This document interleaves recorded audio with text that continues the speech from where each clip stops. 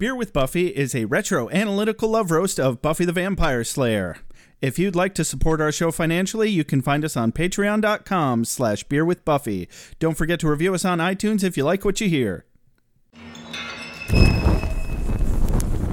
I was told you were coming. The big bad is back. This time... I'm working on getting the clearance to come into the initiative. I've been thinking about the world. I don't like vampires. Take a stand and say that. It's fucking fantastic. I love that sound. The ice cream bar is this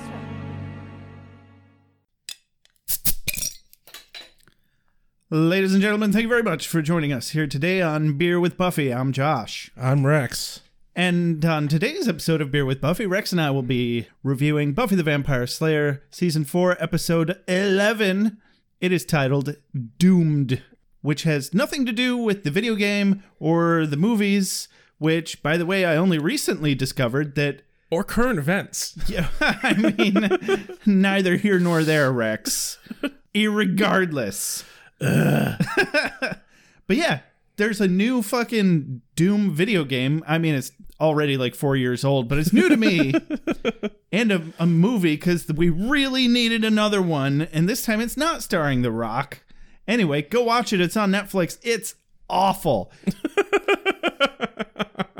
In other news, we have a new caller. A new caller. I know. It's really soon. Almost too soon. But fuck it. We're going to go ahead and we're going to play our new caller's voicemail. Her name is Amanda. Hi, guys. Hi, Josh and Rex. My name is Amanda. I've caught up on every episode. The holiday drought was a little hard to get through because I listen to you guys while I'm working. I have to stop myself from laughing out loud because I kind of work in a quiet office. Whatever. I'm adapting because you guys are fucking hilarious. I just recently listened to Hush and Something Blue. They are quite hilarious, especially with Spike, because who doesn't love Spike? I do. Much more of a Spike fan than a broody Angel fan. If you guys weren't aware, the lead gentleman is played by Doug Jones. And he is an actor that has been around for a very long time. Billy Butcherson in Hocus Pocus, Pan's Labyrinth, Hellboy. Fantastic actor. Love the gentleman. When Giles was giving his presentation and everybody was making all the obscene gestures, and if you guys noticed, Anya, back a couple rows, eating popcorn. Like, it was the fucking movie theaters. Love Anya. She's hilarious. About Willow and Tara meeting for the first time, and how you guys said it was a little soon for Tara to say that Willow was special. So what if this was kind of one way of Josh foreshadowing how powerful Willow will become? Because throughout their relationship, Tara always realizes how much more powerful Willow is, even compared to her. I think that's why it becomes an issue for her later down the road, maybe foreseeing that it could grow. And as it started to grow, then she really realized, oh shit, and maybe just tried to be the good little Jiminy Cricket on her shoulder. But I just wanted to call back and let you guys know you guys are doing great. I can't wait to listen to the rest of your podcasts and your Ale with Angel once you get to it. So maybe you guys just consider alcohol with Angel. That way you can get through some of his broodiness. You guys are funny on the whiskey. Keep it up. Thanks, guys. Thank you very much for introducing yourself out of the gate. Yeah, definitely. No ifs, ands, or buts about it. Yeah, Crystal, I think you've already got some competition. Like, every time we give away the slot for the call-in segment, somebody's like, hold my beer. I need to steal this slot. And around and around we go. Yeah. And eventually Fred will come back and he'll try to reclaim his throne, and it'll all just turn into a big WWE clusterfuck. Yeah, eventually we'll just have to throw a ladder in the mix. And a folding chair. And a kiddie pool full of pudding. Well, no, you don't need that. Jell-O? No, just a ladder match. You do know what a ladder match is, right? Is it where they swing ladders at each other? No, it's where they hang the belt above the fucking ring, and there's ladders around, and they have to climb a ladder to get to the belt. But every time one of them gets to the top of the ladder, another fucking wrestler kicks the goddamn ladder out from under him. That sounds really painful. It probably is. Huh. Like even choreographed. That Yeah. sounds like just not a good way to go about that. Sounds like a good way to get impaled. I really enjoyed ladder matches when I watched wrestling. Interesting. That explains so much about you. I was young and dumb once. Once? Yes, once. You're still young, Rex. Sure. Hey, I turned 36 in a couple months. yeah, me too, in a couple more months. But, you know, as long as the boomers keep infantilizing our entire generation, we'll never grow up. Whee! Yay. Way! Oh, sorry, we were talking about you, Amanda. Yeah. So, this is about me, okay, Amanda? Where do you get the balls to call into my show, on my podcast, on my internet, and tell me about your problems? Jesus Christ. Okay, yeah, I'm sorry you missed us for the holiday drought, but it also fills me with glee that you missed us. Gives me all the warm fuzzies. Exactly. Yeah. It's like I ate a bunch of tribbles. Oh my. Yeah, that's it. I don't think you'd want to eat tribbles. They're born pregnant and they just breed in the tribbles everywhere. You'd never have to eat again. It's perfect. No, I think it'll just pop. I mean, I wasn't doing anything anyway. And of course you love Spike, Amanda. Everybody fucking loves Spikety Spike. Angel does have his place, though. Yes. If I had to choose a favorite, I wouldn't. I would just set it up so that they eventually have to fight each other in an epic standoff battle. Yeah. Like they do later in Angel. Spike is my favorite, but... Spike's your favorite to love to hate, and Angel's your favorite to wank off to. I get it. It's cool, man. No, it's kind of the other way around. Oh, wow. Yeah. Oh, that was... Yeah, Doug Jones. We didn't really get to talk about him a lot last episode. We should have, because he was epic. Yes. And I was fairly certain that, yeah, his smile in that's actually the actual shape of his mouth. I'm sure he had fake teeth in or something. Or like veneer kind of things. Yeah, some sort of teeth work going on there, but other than that, that's just his smile.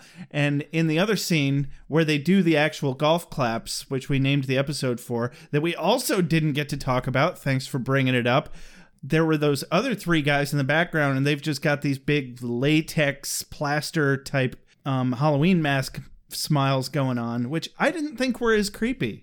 Oh, no. They just look like makeup to me. Definitely not as creepy. But yeah, no, he was amazing. And I did not know that he was in Hocus Pocus. Or he was in Pan's Labyrinth, right? Yes. He was the dude without eyes that puts the eyes in his hands. I don't know. I'm pretty sure that's who he was, because nobody else is that fucking lanky. This guy was lanky as shit. Pan's Labyrinth is one of those movies that I really have like tried rewatching multiple times, but I struggle with subtitles, and they never did a dubbed version of Pan's Labyrinth. It wasn't in English, was it? No, it's just in Spanish, and I struggle with subtitles, so it's one of those movies that I want to fucking love, but I just can't really truly get into it with the subtitles. But. Yeah, the movie just didn't do it for me. I mean, it was okay. I liked the aesthetic. It had nothing to do with the subtitles. I just felt like the story didn't meet its potential. Maybe. On to the next topic. Amanda? Yeah, I think we focused too much on it being in a romantic sense that she meant it, and not necessarily in a magical way. I think it was very much both, but I think you're right that she was sensing her innate power and not just, oh, you're special to me because you like me and you talk to me like a human being. No, I really just think that Tara has good gaydar. She saw it coming before the rest of us. She sure did see it coming. Yeah. I think she does have powerful potential to grow. She has a powerful lady boner. And a half-mast Jiminy Cricket in her pants. Oh, God. Anybody? Nobody? Oh, no. That's Old a bit callback? too inappropriate. No. It's a reference to my own joke from like a season ago or something. I don't fucking remember. Willow obviously doesn't have a penis or crickets in her pants. No, honestly, I think you're onto something, Amanda, with your insight on Tara sensing something in Willow's power. And we did focus more on the romantic aspect of it, but Well, I mean, ever since Oz left, she kind of does have crickets in her pants. kinda. Because she's not getting any. Chirp, chirp, chirp. Is this thing on? Hello. You know, there's two reasons I laugh in this podcast. One is you're funny. The other is I'm highly inappropriate. Anyway, so Ale with Angel, we kind of already covered that last episode, but I appreciate that you want us to exclusively drink hard liquor. I do too, but it's very expensive. And it's much harder to get through a whole recording with liquor. Yeah, getting too drunk at all. I don't know, Alcohol with Angel just doesn't have the same ring to it. I was thinking maybe Liquor with Angel, but liquor, I hardly knew her. Hey-o. Oh, I slay me. Yep. On Buffy the Vampire Slayer. Ah. I don't think so, Tim. Yeah, we've never actually talked about that on the podcast, but I know. It's our little inside joke. Rex basically fancies himself the Al Borland to my Tim Allen, which I take great offense to because fuck you, Tim Allen, and everything about your existence. He's from our state. We're sorry. He actually went to school in our city. I know. And he's a douche. Yeah. It's not like we met him or anything. Not that he'd remember if he did, because he's a douche. And I have absolutely no fear of repercussions. Talking poorly of Tim Allen. Right? Yeah. Zero fear. Fun fact for all you fans who do not live in Michigan, all the Michigan commercials for how great our state is are narrated by Tim Allen. Oh God, are they? Yes. I didn't even know. Pure Michigan. Oh. Ruined. Anyway, we need to get on with the show. I am ruined for all the other cats. It's time for a mom synopsis. A mom synopsis? Yes. Joshua! What are you doing, Joshua? Oh, just living vicariously through the catharsis of Spike's reclaimed virility. Stop using big words, Joshua. So what's going on with Riley? When did he get so broody? Well, I know the shtick is to call you out on not paying attention to the episode and then asking annoying questions that you should already know the answer to. But in this case, right now, he just right now got to be so fucking broody. God damn it, Mama. Don't you know how broody Riley is? No, Joshua, I don't. Fucking God damn it, Buffy, don't you see how broody Riley is? Nobody sees anything how you see it, Joshua. You're a very special boy. And handsome. Thank you, Mama. Thank you. So on today's episode of Buffy the Vampire Slayer, we follow up right where we left off on Hush with Buffy and Riley trying to talk about their shit and not really getting a whole lot of give and take on either end. But she does tell him that he's the Slayer. He's never even heard of the Slayer. And he does admit to being part of the initiative, although he doesn't call it that. But she's basically already figured that out anyway. And he's like, yeesh, I'm supposed to be super secret, blah, blah, blah. Willow's at a party. She finds a body. Turns out it was a heinous atrocity committed by a demon that's... I don't even know why he was there. Was it to... Oh, it was to drain the guy's blood. Because they need to collect dead man's blood, a child's bones, and the word of Volius. We'll get into it. Voilus. Some sort of talisman. Turns out Giles is actually currently in possession of this talisman and has completely forgotten about it. They show up. They whoop his ass. They go to Sunnydale High School, and we get a big throwback episode. It's kind of the main theme of the whole episode is back to high school because Willow's upset about being called a nerd by Percy, who shows up at the party, and they take Spike with them so that he won't commit suicide because everybody loves to hate Spike, but nobody's willing to admit that they would miss him if he was gone. Spike ends up getting to throw down during the fight, and he is back, and he is a fucking animal, self-proclaimed. They defeat the demons before they're able to open up the Hellmouth and bring about the end of the world again. Ladies, gentlemen, spiny-headed looking creatures. As soon as the sun goes down, vampire. As soon as the sun goes down, vampire. Competition is a beautiful thing. Foods here. Like you said, cold open to the exact moment we left our heroine. You need to keep better track of where you left your heroine, Rex. I said heroine. That too. Heroines are people too. You really should not. I left her in her dorm.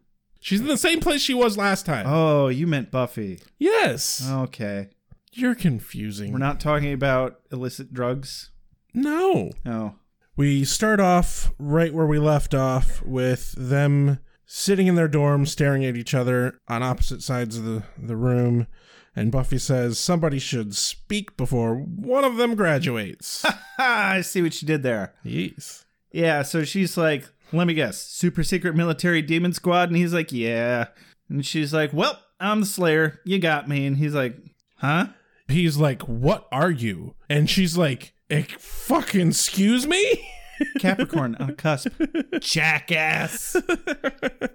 Que pasa? To be fair, though, his follow-up is like, no, look, you're like super fast and super strong and tough as fucking hell.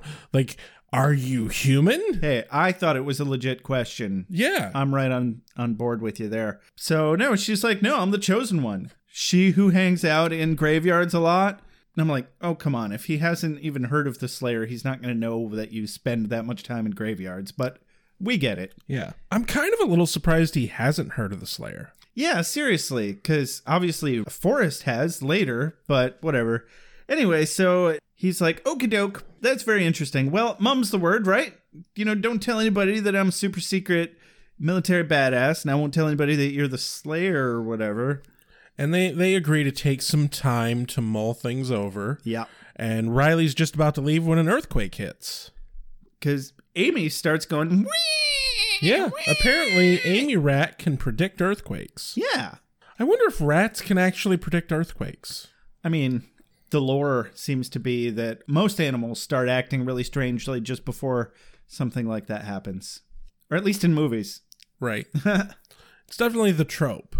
The trope is the that. trope. There it is. So foreboding Buffy is foreboding. She's like, oh no, shit's going down. I'm like, you're in fucking California. Right, but as she says later, the last earthquake, she died. Yeah, so she absolutely has the right to feel anxious about it, which is the exact conversation she's having with Giles right now. But before that, cut to Spander's erotica basement. Oh, God. I mean, these guys are an old fucking married couple already. Right. Clean the house, fix the leak. I hate your guts, you're a moocher. Yeah, I'd murder you if I didn't have this bloody chip in my head. You know, just like every other relationship out there. I had that conversation just earlier today. James Marsters and Nicholas Brendan, as actors, have impressively good fucking comedic chemistry. Yeah. Like, they work really well off each other. This whole show, that's been, I think, easily Nicholas Brendan's most impressive quality is his comedic timing. And, I mean, he can't directly be blamed for the cringiness of his character. He didn't write his lines. Yeah. And I doubt they improv'd anything in this goddamn show. Seems unlikely. I mean, I'm sure they had banter sessions, and perhaps it was incorporated if writers or Joss himself overheard some things that he liked, but I don't think he needed any help to come up with witty shit. Xander's trying to get Spike to do some work because Xander has to go to work and Spike doesn't like being told what to do. And he attempts to beat Xander upside the head with a wrench, but gets a headache. Well, that's pretty much that. One of my quotes of the day here. Spike's like, do I look like a plumber to you? Xander says, no, you look like a big mooch that doesn't lift a finger around here, but I have to get to work. Spike replies, oh yeah, delivering melted cheese on bread, doing your part to keep America constipated. I'm lactose intolerant, so I feel personally attacked by this relatable content. And Spike tries to murder Xander. Not a big deal. That's pretty much it. Yeah. Cut back to Buffy's dorm where Willow comes in and says that she was almost buried under a bunch of books in the library. Hey, I was in the library during the quake. Almost got buried under some 19th century literature. And I don't have to tell you how hard it is to dig through some of that stuff. Ha ha. Very punny. Yeah. Very I love punny. It. I love it. Yeah. God, I love puns. I love puns so much. Buffy's is like, everything's fine. I'm fine. I'm sorry, but Willow's known this woman way too fucking long to not know that something is really fucking up. But yeah, Buffy not fucking telling Willow that what's up. Buffy does this way too fucking much. It's starting to get on my nerves. Just fucking talk to somebody. Just voice the shit going on in your head and stop holding it all in and just brooding about it. I know. It's not that easy, though. That's her ongoing struggle. What are you going to do? We all have our fucking therapy. We all have our cross to bear. But yeah, therapy, always a good option. Definitely not something that you should ever feel ashamed of. If you need help, give us a call here at Beer with Buffy at 269-743-0783. We are not legally or medically qualified to do anything for you, but we will make fun of you on the air. Oh, God. Anyway, cut to Giles's place. Oh, I tried to move on. I just tried to move on, but no. You just can't let it happen. Oh, God. I don't want to make fun of people for struggling with mental health issues. Only if they find it cathartic. This is consensual fun making, okay? Okay. You know, like we normally do. Okay. It'll be fine, I promise. All right. Good sports only. Thank you very much. Okay, so at Giles's place, Buffy's is obviously worried about the quake, and she states, the last time we had an earthquake, I fucking died. And remember the earthquake we had in Michigan? Yes. I think that was one of my favorite memes. There was a picture of a lawn chair that had fallen over, and the caption was, "The Michigan earthquake of 2016. We will rebuild." Yeah, that was a weird thing, because there's no faults in Michigan. I can't remember what they said it was, but it was a specific kind of earthquake that doesn't require a fault line. Huh. But I just remember it fucking woke me up from a goddamn nap. And I was not happy about that. You should sue that earthquake. Yeah. Goddamn. I will get maybe rubble. Maybe a pretty rock or two. I think that's being overly optimistic, Rex. Well, I am the you need optimist in this working relationship. Absolutely. I think you just need to cut your losses and move on, though, bud. Anyway, Giles, true to form, is overly dismissive of Buffy's foresight. And he's really trying to fucking talk about the initiative, and Buffy is very blatantly trying to distract him from talking about the initiative. Yeah, because she knows more than he does now, but promised Riley that she wouldn't say anything. And I'm like, come on, you're going to end up telling Giles eventually. Why even bother? Yup. Dig this. Dig this. Sorry you had to wait. Fire, beheading. Hurry up, sweet dreams. Sunlight. Hurry up, sweet dreams. Cold water, usual. Oh yeah, I hit him. With what? A desk. Cut to the initiative. Yeah, where Riley's asking Forrest about the Slayer, and Forrest suspects that the Slayer is just some myth. A boogeyman, something they tell their little spawn to make them eat their vegetables and clean up their slime pits. Yeah. Fairly decent quote from Forrest there. Yeah. Because we don't get too many out of him. No, not really. And he also thinks that demons are just animals. That's why they're all acting funny about the earthquake. And then they fight this demon that they just passed in the hallway, and he's like, see, just animals. And I'm like, that's just really stupid, but okay. The one thing I got from this is if your main defense against demons is a fucking syringe and like a serum or whatnot in the syringe. Why, A, is the syringe not preloaded with the serum? Yep. And B, why is it in like a normal syringe and not like an easy to apply like fucking applicator? A hypo. Yeah. Yeah. They definitely should have like cattle prods full of the shit around every corner. Exactly. Like for fuck's sake. Especially the assholes in lab coats escorting the fucking guy. Yeah. I thought it was kind of funny that they walked right past him and didn't even flinch. And he didn't do any of that like roar as he walked by. And I was like, that seemed really weird that absolutely nothing happened just now as they walked past a demon. Yeah. And then I was like, okay, now shit's going down. All right. Things are normal. Cool. Well, as normal as they can be in Sunnydale. Yeah. You know, which is the implication. For fuck's sake, Rex. And so then we cut to the party, which we actually did not mention in the previous scene with Willow and Buffy. They were talking about going to a party. So Willow, in this scene, the part of Willow has been recast and will be played by a turtle. Because she's awkward. Yeah. Oh, she hardcore quickly reverts back to high school Willow. Not even like high school Willow, like early high school Willow, like season 1 meek, shy, awkward Willow. Yeah. And then she runs into Percy, which makes everything so much better. Because of all the people she knew in high school, the one who like treated her the most shitty at first anyway was this fucking guy. We all remember Percy. Yeah, up until her doppelganger vampire nearly ate him. Yeah, Willow fucked him up, and he was like, "Oh, I'm so sorry, Miss Willow. I love you now. Don't kill me." But he's trying to impress his extremely insecure girlfriend, and she can't even let him so much as exchange a brief pleasantry with another girl without getting extremely uncomfortable and dragging him to the other side of the house. Have you ever been in a relationship with someone like that? Yes. I have once. It did not last very long. Yeah, that's not healthy, guys. Don't do that. And gals. Yeah. Don't be so fucking possessive of your spouses or partners or whatever you want to fucking call them. Yeah, I meant guys as, you know, an all-around, basically gender-neutral term. Like, dude. I mean, if you don't like being called dude, great. I won't. But I use it as a gender-neutral term.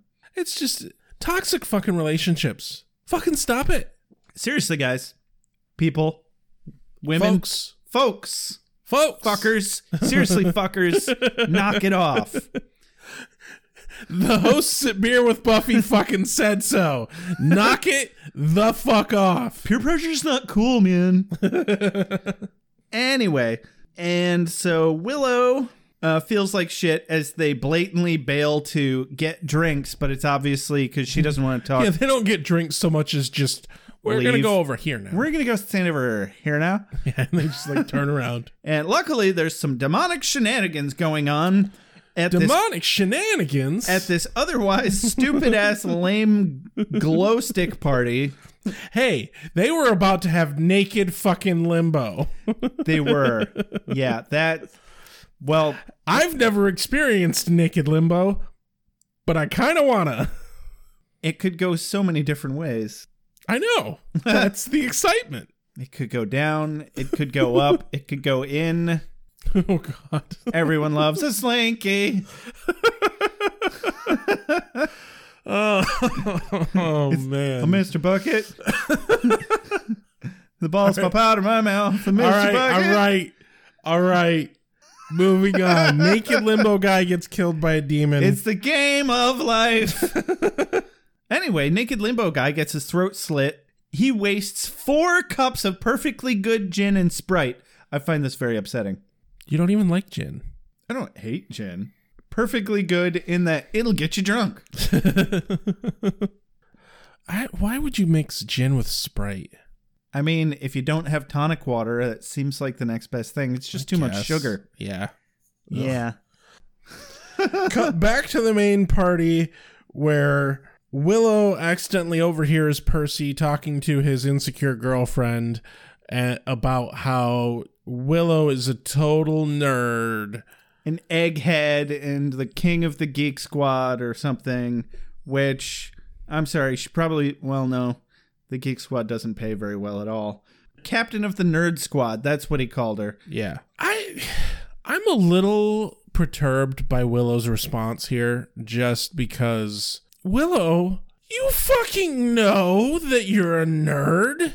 For fuck's sake. Yeah, when has she not self-identified as a geek, at least? Like, I'm sorry, but nobody who knows they're a nerd gets offended by someone calling them a nerd. Yeah, I know I don't. I think it was more that it was coming from somebody that she did him a lot of good. She did. And he wouldn't have made it through high school if it wasn't for her, without her help. But yeah, and her brains. She gets super, super sad and upset about it. And it's just really shitty for him to be using that and throwing her under the bus just to keep his personal codependent relationship rolling. And it's unfortunate that she had to overhear that. It's not like we didn't already know that he was a dumbass, but... Yeah. It's neither here nor there, but it makes her feel shitty. Yeah, and she gets super shitty and sad and it goes to a dark place, literally. Finds a dark room, walks over to the dark bed, lays down on the dark bed. Then the lights come on and she finds a dead body. Yeah, how did the lights come on? Well, it was previously established that whole dorm had the power out and they were throwing a party because the power was out. Oh. And that this dorm specifically threw a party at any possible event. As Buffy said, very important to have those days that end in Y parties. And if there's somebody sneezed party. Yes. Yeah, okay. Okay, that makes perfect sense then. So yeah, the power comes back on. Willow finds a dead body. There's a fucking symbol carved into his chest. Mm-hmm. You'd think she'd be okay about this kind of thing by now. I mean, I don't think she's been turned into a sociopath just yet. So she's still more shaken by the nerd thing throughout the rest of the episode. Right. I'm dating. I'm having serious dating with a werewolf. And I'm studying witchcraft and killing vampires. It's like a drug. Cut to Spander's basement. Yes, where Xander returns. I love the... He walks in and we get this very... I love this fake out. It's very eerie. Spike's voice in the background. We don't know what's happening. He says, "Don't look at me. Don't turn around. Don't turn around." What's going on, Spike? What happened? What's wrong? What are you doing? Turns around and Spike is wearing Xander's clothes. You don't really realize how ridiculous Xander's wardrobe is until you see it on Spike. Right? It's like, oh my God, you dress like Ace Ventura. What is going on?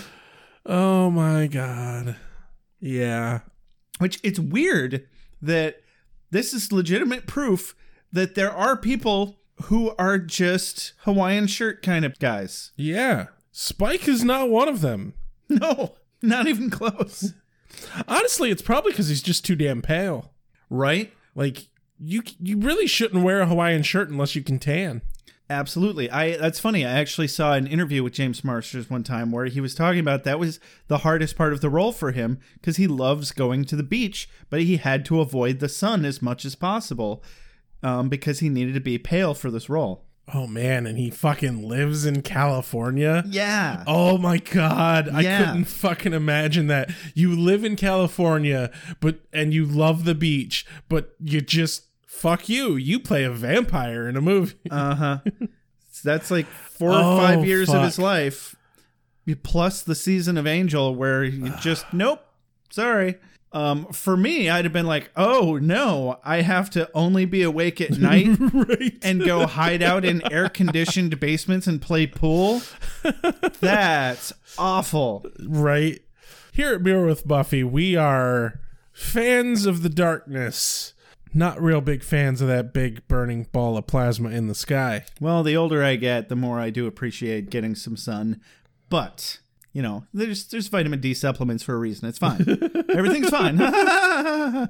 So Xander's getting fed up with Spike's overly demanding spoiled baby shit and actually kind of makes him feel bad here. Yeah. But Spike obviously cannot let this kind of thing rest, and he spends the rest of the episode trying to get back at them like the petty douche he is that we all know and love. No, my favorite part, though, because Xander's like, you know what? I know I can kick your ass because you can't do anything. But you know what, Spike? You're just not worth it.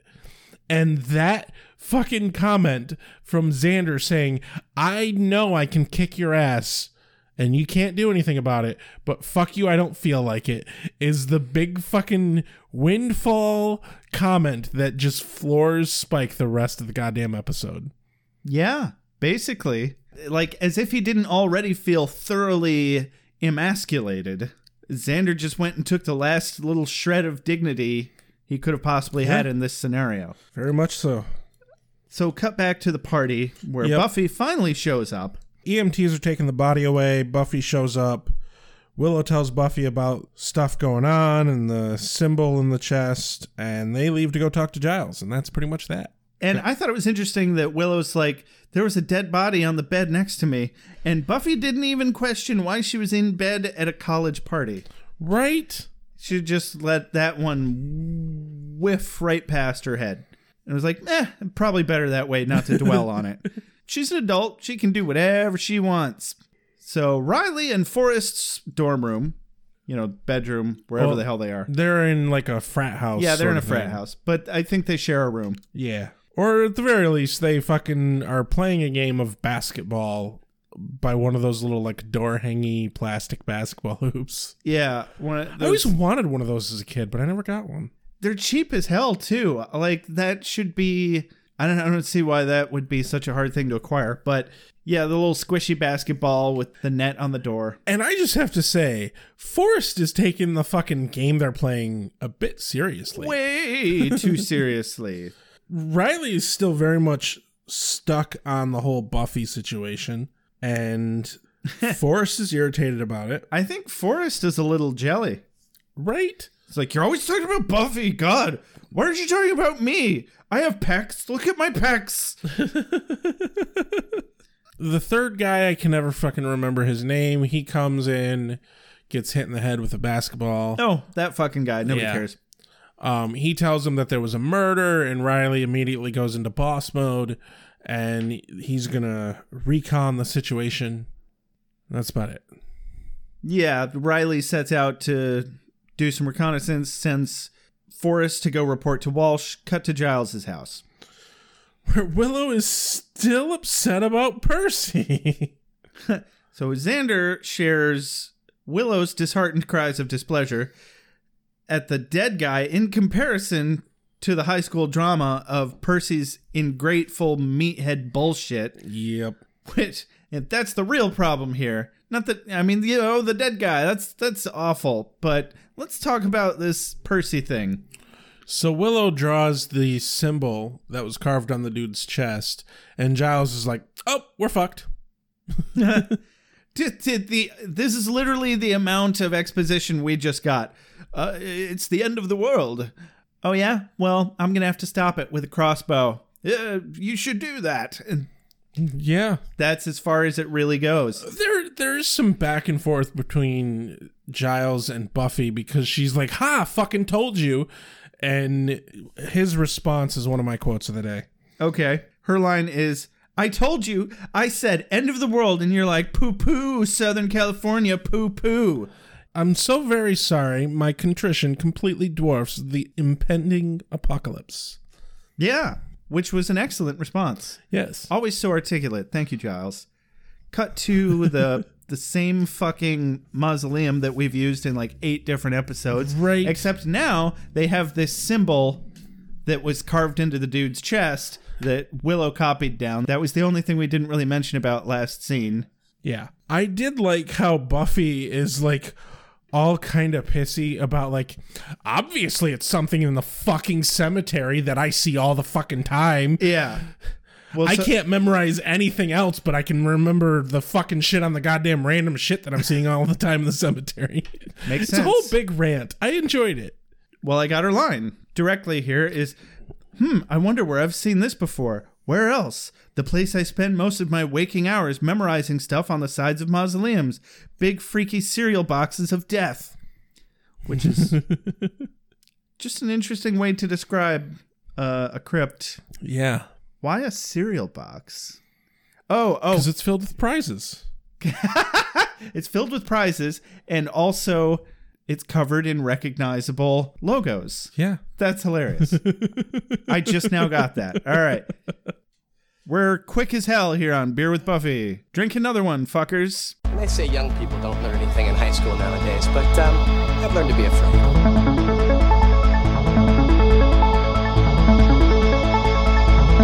So what was the story about that alligator? But immediately she hears something inside the mausoleum, and it's a demon dude stealing some bones. And they fight. The fight's nothing particularly impressive, but at one point, Buffy gets slammed back first onto a fucking tombstone. I don't even know how they did that stunt without somebody breaking their back. Right? Like, that looked painful. Oh my god, it looked so fucking painful. And then she just does the little ninja flip up, and now Riley's standing there. He's like, oh, that was impressive. This is a neat little flippy thing you just did there. And I'm like, I know, right? You know, all he's thinking is, I'm totally gonna hit that. I'm very nubile. Yeah. Fucking perv. So these two, as far as I'm concerned, are officially dating now. He's been inaugurated with his very first dramatic reading of broodiness. Oh, yes. So basically, the majority of this conversation goes thusly: blah, blah, blah, we'll catch the demon, no big deal. We'll work together, it'll be great. Isn't it cool how we know who each other are now? Thus begins the newest of the dramatic readings series. Buffy starts us off with, Riley, I just can't talk. Can't any of it. I can't be with you. It's just a huge black pit of a mistake, and I can't go there again. Again? You've dated me before? No. Look, I was involved. You don't know what my life is like, but I'm dying to find out. Dying? There is too much to risk. It's just doomed. I don't understand. Where is this coming from? I know you like me, and it's not like we don't have anything in common. But that's not enough. Buffy, I'm confused. But I can feel my skin humming, my hands, my every inch of me. I've never been this excited about anything before. I'm not trying to scare you, and I'm not going to force myself onto you, but I'm, by God, not going to walk away because I think it might not work. I don't know what happened in your past. Pain, death, apocalypse. Do you know what a hellmouth is? Do you have a fancy term for it? Because I went to high school on it for 3 years. This is a job to you. It's not just a job. For me, it's a destiny. It's something that I can't change anything. Something that I can't escape. I'm stuck. You're not in high school anymore. You can change things. Riley, no. I know it may seem. Riley, my answer is no. And scene. It dragged on a little bit, but yeah, I liked it. It gave me a chance to really dig into the character. I noticed you threw a little bit of Surfer into Riley there. Like broody Surfer. Yeah. I liked it. Thank you. Thank you. That's my Oscar scene. Someone give this man an Oscar. Yes. Yeah, I can't afford that. Cut to Giles and back and forth between the initiative with Riley as well. This is our new exposition library setup. Yep. This is where they establish that they're looking for and fighting a viral demon. I love the exchange here. I wrote it down. Okay. Giles goes, a viral demon. Willow looks over. I hardly knew her. God damn it. Giles says, a viral demon. Willow looks over and goes, ew. Xander looks over and says, I second that revulsion. Yeah, that was a good one. But yeah, this is where we find out that the demon was taking children's bones, and they find the curse or the ritual or whatnot, and it's the blood of a man, the bones of a child, and the word of Valios. Yeah, there it is, Valios. And there's a sacrifice of 3. So now they're on the lookout for 3 people getting sacrificed. Yep. Spoiler alert, it's not people. Anyway, Team Buffy and Team Riley debrief and deploy independently of one another. This is where we learned that the initiative can track through demon pheromones. Yeah, well, this one at least. But it definitely seems like something they've done before. Yep. Back to Spander's erotic basement. Yep, where Xander and Willow walk in on Spike trying to spike himself. And he's like, hey, need a little help with that? And he's like, oh, Xander. I wrote down his line because I really fucking liked it. Yeah, get it? Need a hand with that? Do you need me to insert things into your body, Spike? Like a steak into your chest? Anyway. Or a, Can I read my quote? No. What the fuck do you think this is? You got a whole fucking dramatic reading. Let me read my quote. Fine. Spike tells Xander that it's no concern of his what he's doing. And but he specifically says, fag off. It's no concern of yours. And I wanted to touch on that. Fag off. Now, we have had a lot of fucking Britishisms that Spike mostly and Giles and Wesley have brought into this show. There's one I've never heard before. I'd never heard it before either. I think they made that one up. Yeah. Xander's line is too. For one thing, that's my shirt you're about to dust. And for another, we've shared a lot here. You should have trusted me enough to do it for you. I see what he did there. And Willow's like, hey. And he says, what? He wants to die? I want to help. Well, oh my God, this whole fucking scene is just gold. She's like, it's Uki. We know him. We can't just let him poof himself. And I'm like, but he's a vampire. You guys love him. You know it. You just can't bring yourself to it. They love the spikety spike. Just like the rest of us. So he's like, oh, but you can. You know I'd drain you drier than the Sahara if I had half a chance. And besides, I'm beyond pathetic. Stuck in this basement, washing skivvies for a blighter I wouldn't have bothered to bite a few months ago. And Xander again is like, hey! Anyway, so he's self-conscious about whether he's scary or not, and Willow tries to make him feel better. He tells them to leave. Willow says they have to take him with them so he can't kill himself. Spike's like, oh, you go on. I won't do anything. I'll feel better now. Promise. And Xander's like... I think you're lying, Spike. So Xander's like, think of the happy. If we don't find what we're looking for, we face an apocalypse. Really? You're not just saying that. Fucking golden scene. Absolutely. Really check it out again if you haven't seen this recently. And you're what? Shocked and disappointed? I'm evil. You should know better than to tempt the fate. The fates that Well, that was pathetic. You should know better than to tempt the fate. The fates that There's a lot more than that. A fantastic day. Birds singing, squirrels making lots of rotten little squirrels. Cut to downtown Sunnydale, where Buffy and Riley run into each other. Yeah. Riley's broodiness is absolutely no match for the precedent Angel has set for him. Oh, God, no. He pushes it a little too hard this time. I'm telling you, Angel set up some fucking hurdles there. Like, those are hurdles no mortal man can handle. I know, right? It's like, you're you're pretty badass, Riley, but you're no angel. And so, yeah, trying to argue his way into Buffy's pants gets him fuck all nowhere in this scene. Well, and he blatantly calls her stupid. Yeah, and I thought he was gonna find a good way to backpedal on that and do that, flip it around and make it a flattering kind of stupid. No, he leans into it. He does. And he leans into it in all the wrong ways. Exactly. It's kind of harsh. But, kudos to Buffy for really shutting him down in this scene. And why do I feel like I'm going to eat those words?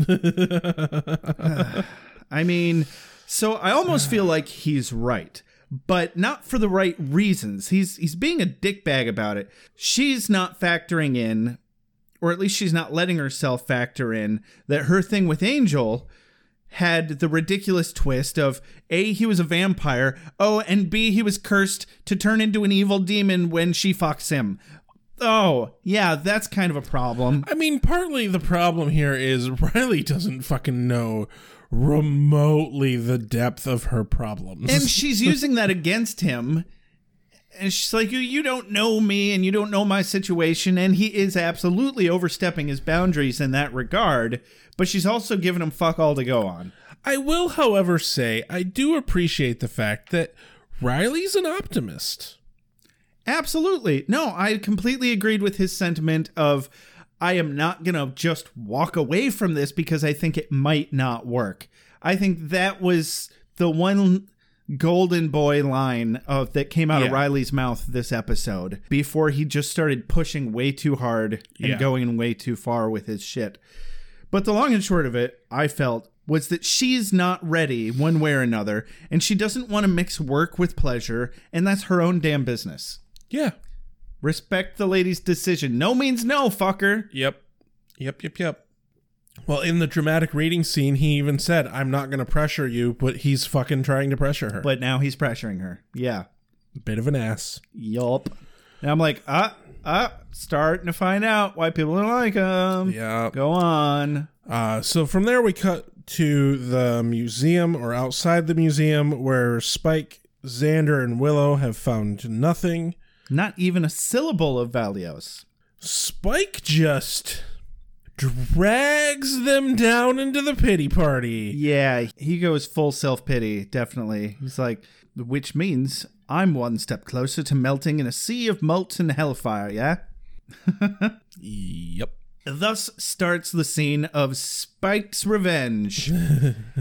Because he can't hurt anything with his fists, so he's got to hurt them with words. Specifically, he's got to hurt them with a very, very sharp fucking wit. Yep, and the way he sets this up is despicably brilliant, actually.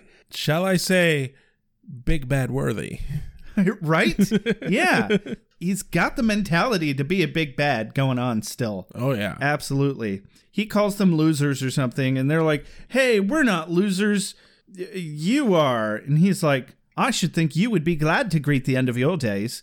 I mean, neither one of you is making much of a go at it. You, kids at your age, are going off to university. You've made it as far as the basement.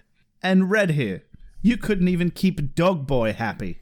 You can take the loser out of high school, but he doesn't want any pity from useless geeks. And they're like, hey, we're not worthless. We fight evil. And he's like, no, you don't. Buffy does. And they're like, nuh-uh, Buffy needs us. And he closes the deal here. Oh, it's a good one. Or you're just the same 10th grade losers you've always been, and she's too much of a softie to cut you loose. And he clicks his heels, walks the other way. Oh, man. With a big shit-eating grin on his face. The fucking, like, smirk grin that he gives just as he fucking turns to camera and walks away from him is just so pure.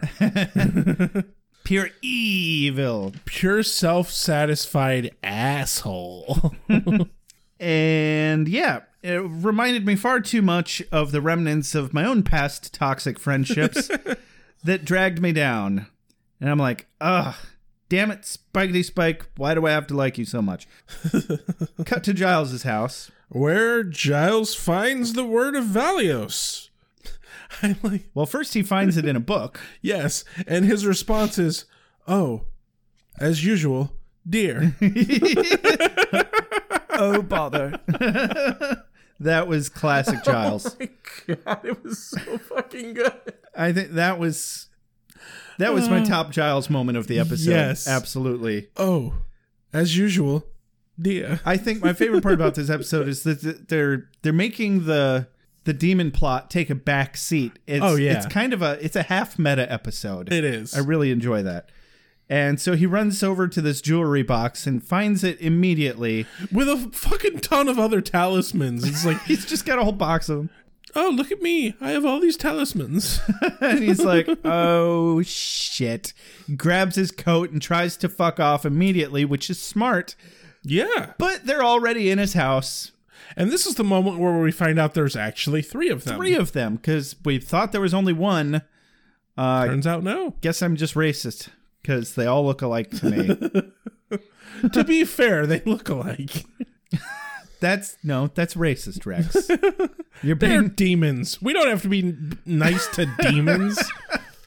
Demons aren't people. So, punch a Nazi. Yes. Yeah, I agree. Cut to commercial so we don't have to watch Giles getting his ass kicked.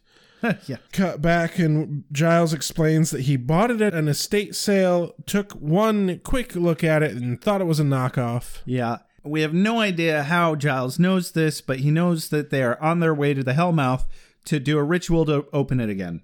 Everyone's going back to high school. Yep, that's the theme of this episode. Back to high school.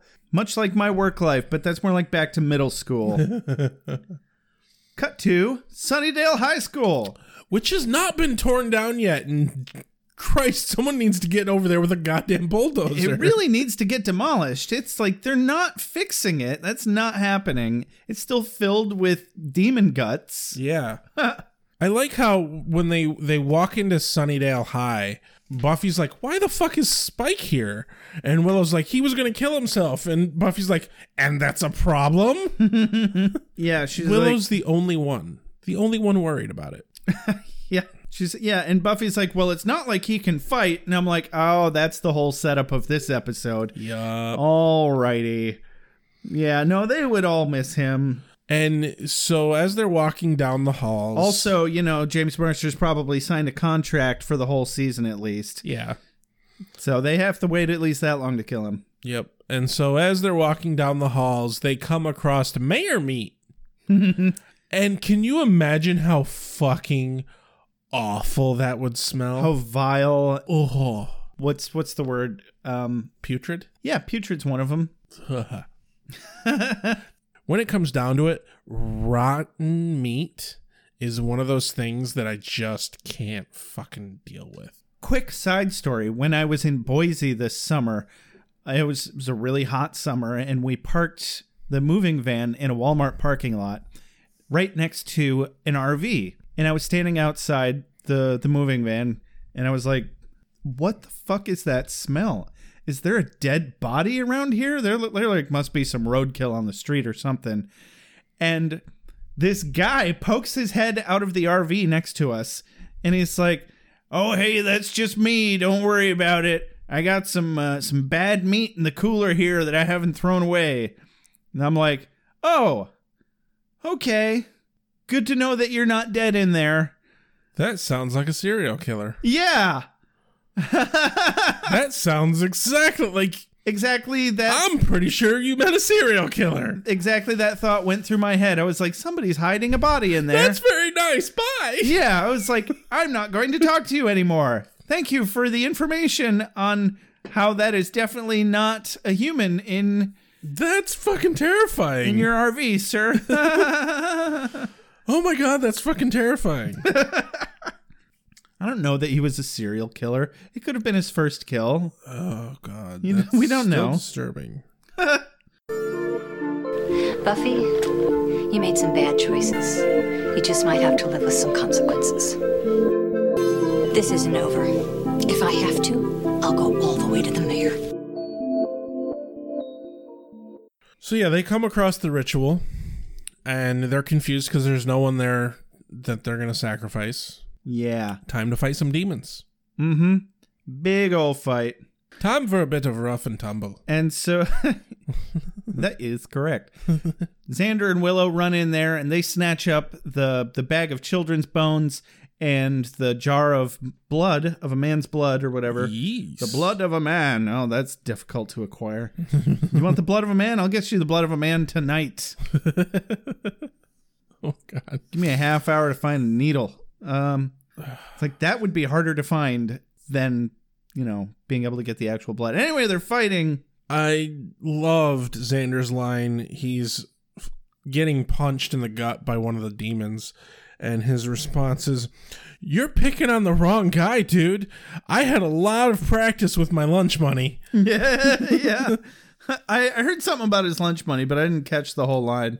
I just kind of let it go. So I'm glad you got it. My favorite part, though, is he hits the demon a few times, and the demon gets the bag of bones back from him, and then runs and jumps in the hole, and he's like, "Okay, I guess I won. Guess that means I win." Yeah, I liked that one too. And no, this is when we learned that the demons are the sacrifice. Yeah, and I called it. I saw that coming as soon as they walked in the room. I was like, I don't think they're looking for people at the moment. Anyway, so here we get Spike's wonderful moment of catharsis. Oh, it's so good. Where he punches a demon and he's really expecting that chip to kick in and fuck him over. And he's like, wait, holy shit, I can hurt demons. And he just wails on the fucker. He's just like, I have so much violence that I need to dull out right now. He's got some frustrations. And this poor bastard demon is the butt end of the whole ordeal. Yeah.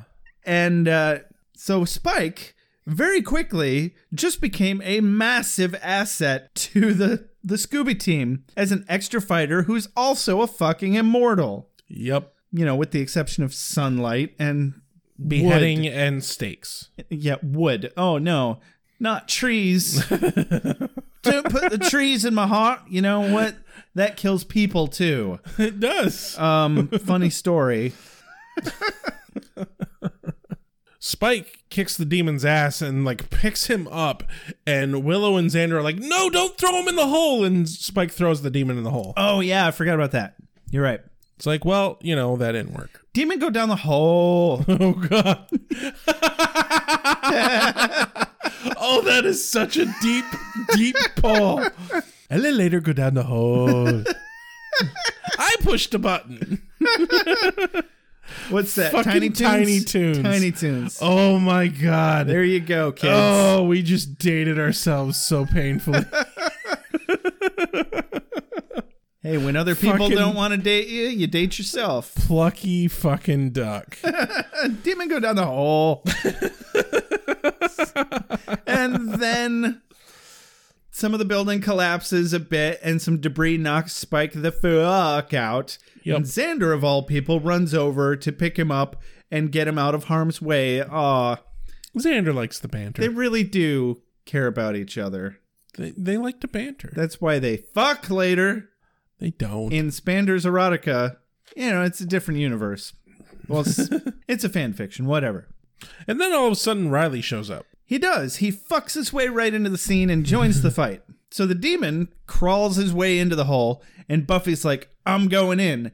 And then Riley's got this stupid fucking bat clip on his belt. Right? That's way longer. Oh my God. And way stronger than it reasonably ever should have or could have been.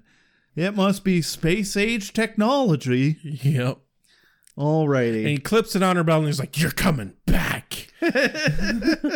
He's so dramatic. And she jumps down the hole. And I'm sorry, but I have a fucking gripe. And Physics? All fucking TV shows and movies and shit do this all the fucking time. Dude is falling and someone jumps after them and fucking can somehow catch up. And it's like, you're falling. You are both falling at the same speeds. Unless you somehow can affect the aerodynamics of each other in very specific ways, you're going to keep falling at the same speeds. And I'm sorry, but if the demon is trying to kill himself, he's going to fucking streamline how he's falling and fall faster. There's no way Buffy catches the demon. World ends. Unless he got caught on a ledge or something. Then that just fucking sucks to be him. Right? Yeah. I'm going to end the world! Ow. Yeah. Congratulations, you're stupid too. Anyway, or well, it'd have to be like, let's do a ritual, guys. We'll end the world. Oh, how are we gonna do that? We're gonna kill ourselves in a hole. Well, we need a third. How about Clumsy Jim? Why do they call him Clumsy Jim? He's no reason. He's not very good at falling down holes. He's never really. That won't apply. It can't. I mean, we do have to fall down a hole, but how can you really fuck that up more than once? You know. On that fateful day for Clumsy Jim. But yeah, she jumps in after, pulls the demon out. Like he wraps the cord around some rebar. Yeah. Which completely negates her body weight falling at the rate of gravity and having to suddenly catch on his belt. Yeah. Whatever. And then like he pulls her up way too fucking easy. Yeah, he barely even pulled her up and she's making it back out of the hole. I don't know, it's horse shit. But anyway. I know this sounds like we're hardcore nitpicking this scene, but they have done better with this kind of bullshit in this show. Not just in general, but like in this show, they have done better than this. This scene is bullshit dumb. What should have happened is she should have grabbed his ankle as he was sliding in, and she was hanging by a thread or like her foot caught on something. And then Riley clipped the thing on the belt and then reels her in exactly. With the demon. That's what should have gone down. And that would have been more intense too. It would have. This falling thing, it made absolutely no sense, and it took me out of the scene. They could have changed her line to "Let me go, I'm going in after him. I'll never let you go," or some shit. Or like, and no, he could have been like, "No, you're coming back," and then still clipped the thing on her belt. Yeah, like they could have fucking made it work and still work, like made fucking iota more sense than it did. Abso-fucking-lutely. So they step out into the hallway with the demon, and I don't know if they cuffed him or what. And I think they just gave him to Riley. Here, you can have him. So, and now his cover's just completely blown because the whole Scooby Gang figures it out. No, he was playing paintball. Oh, you're right. Excuse me. And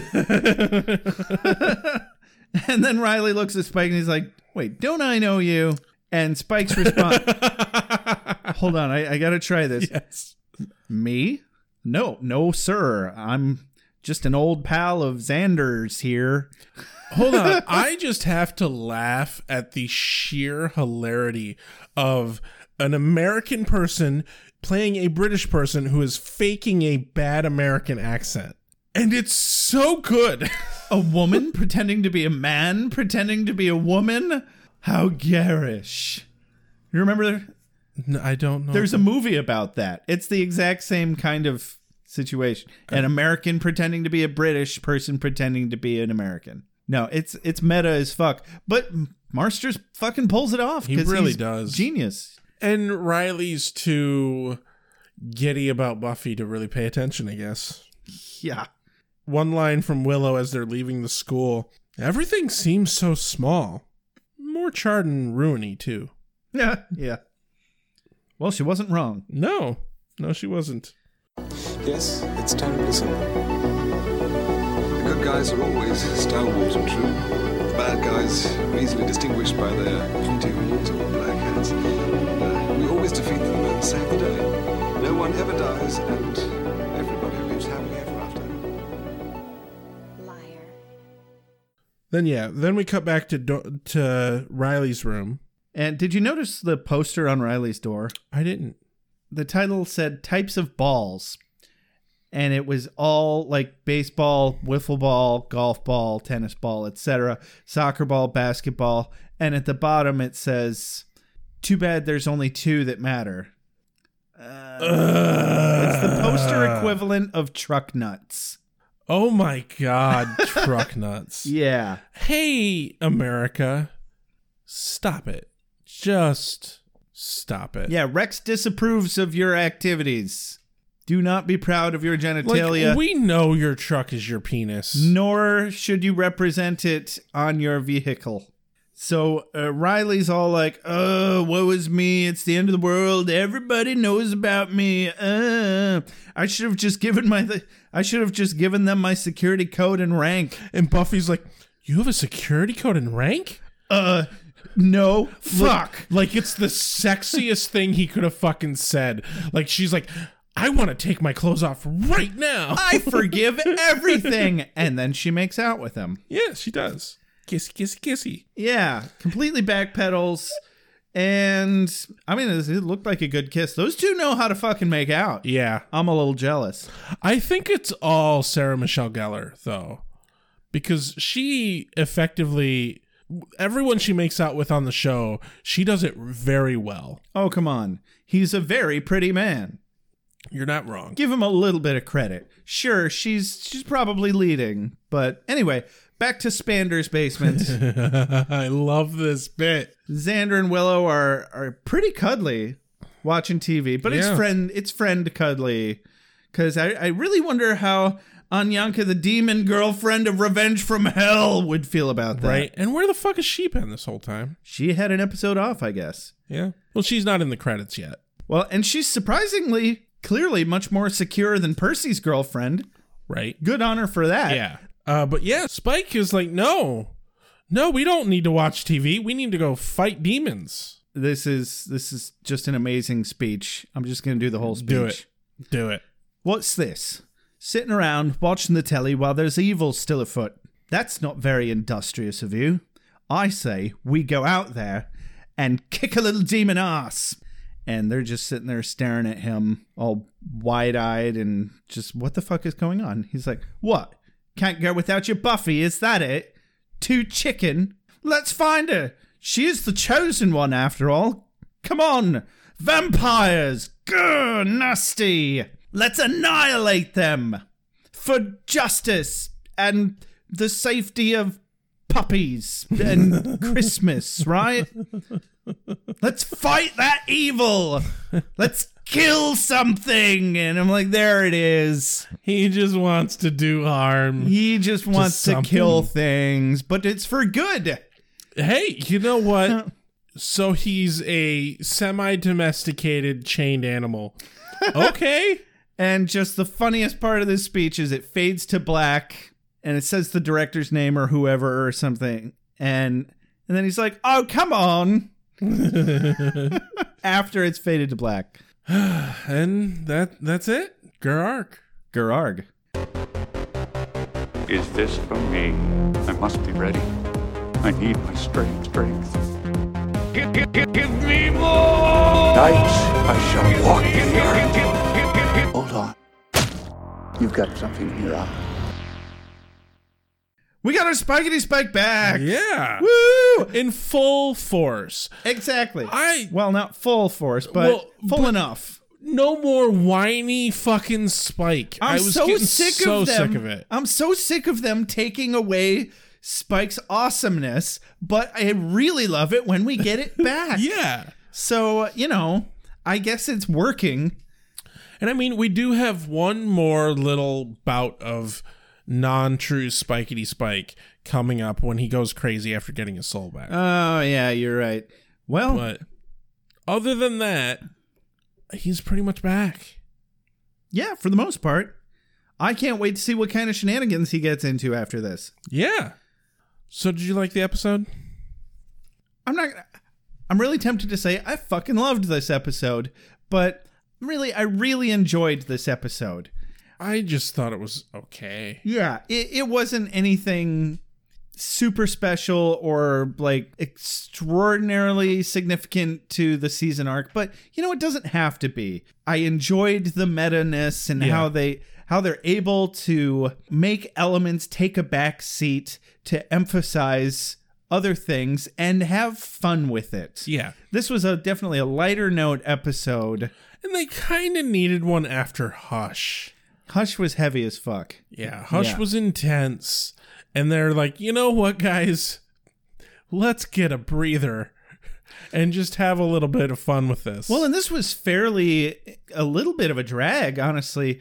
the scenes with Buffy and Riley arguing, I'm just like, here we go. And on top of that, all the fucking hardcore mopiness of Spike. Yeah. Well, it only took half a fucking season for her to find a boyfriend to have deep existential arguments with again. Right. And I'm like, yeah, this is how I know they're really together now. Congratulations. You're part of the team now. The true telling of Buffy's relationships is when they can achieve dramatic readings. Damn fucking right.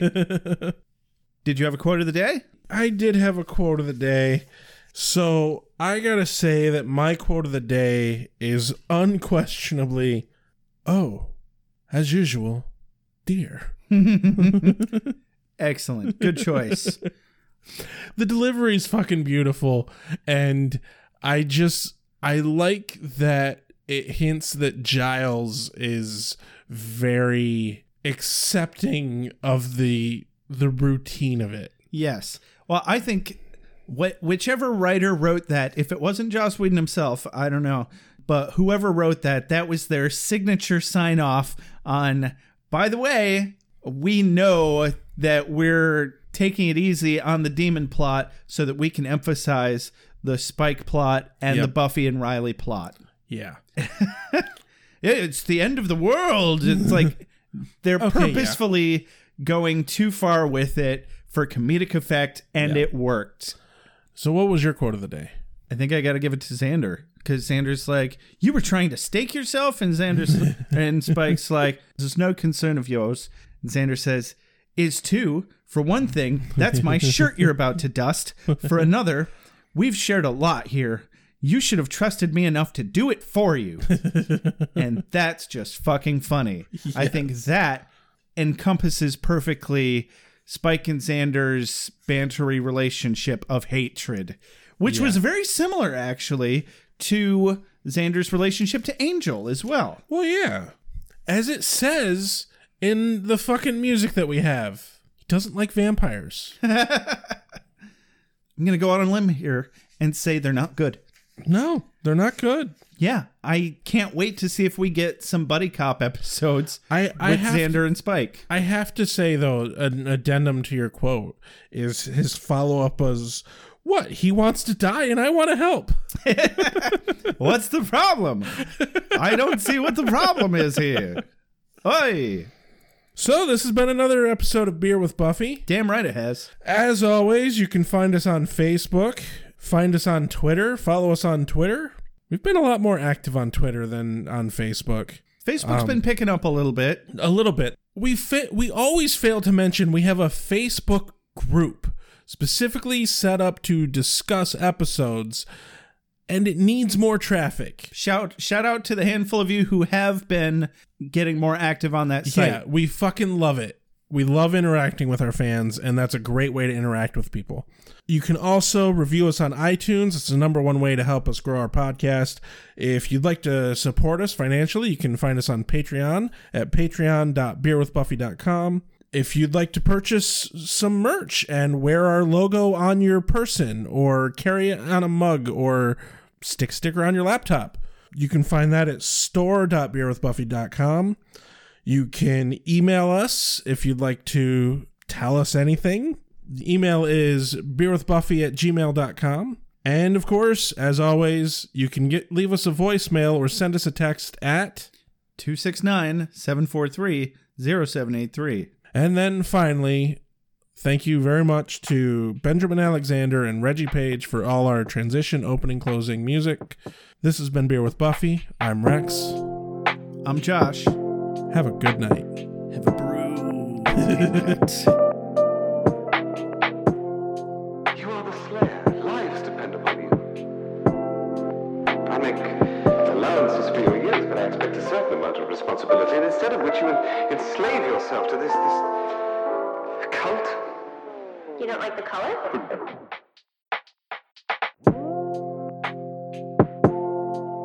You have a sacred birthright. You were chosen to destroy vampires, not to wave pom-poms at people. Why can't you people just leave me alone? You are the Slayer. Go ahead. Prepare me. I'm a watcher. I haven't the skill. Oh, come on. by appealing to your common sense. Common sense. Earwolves, incubi, succubi, everything you've ever dreaded was under your bed, but told yourself couldn't be by the light of day. One gal in all the world. Common sense. One gal in all the world. It was a bit, British, wasn't it? Whee! Wait, what have we done? Why are we watching this?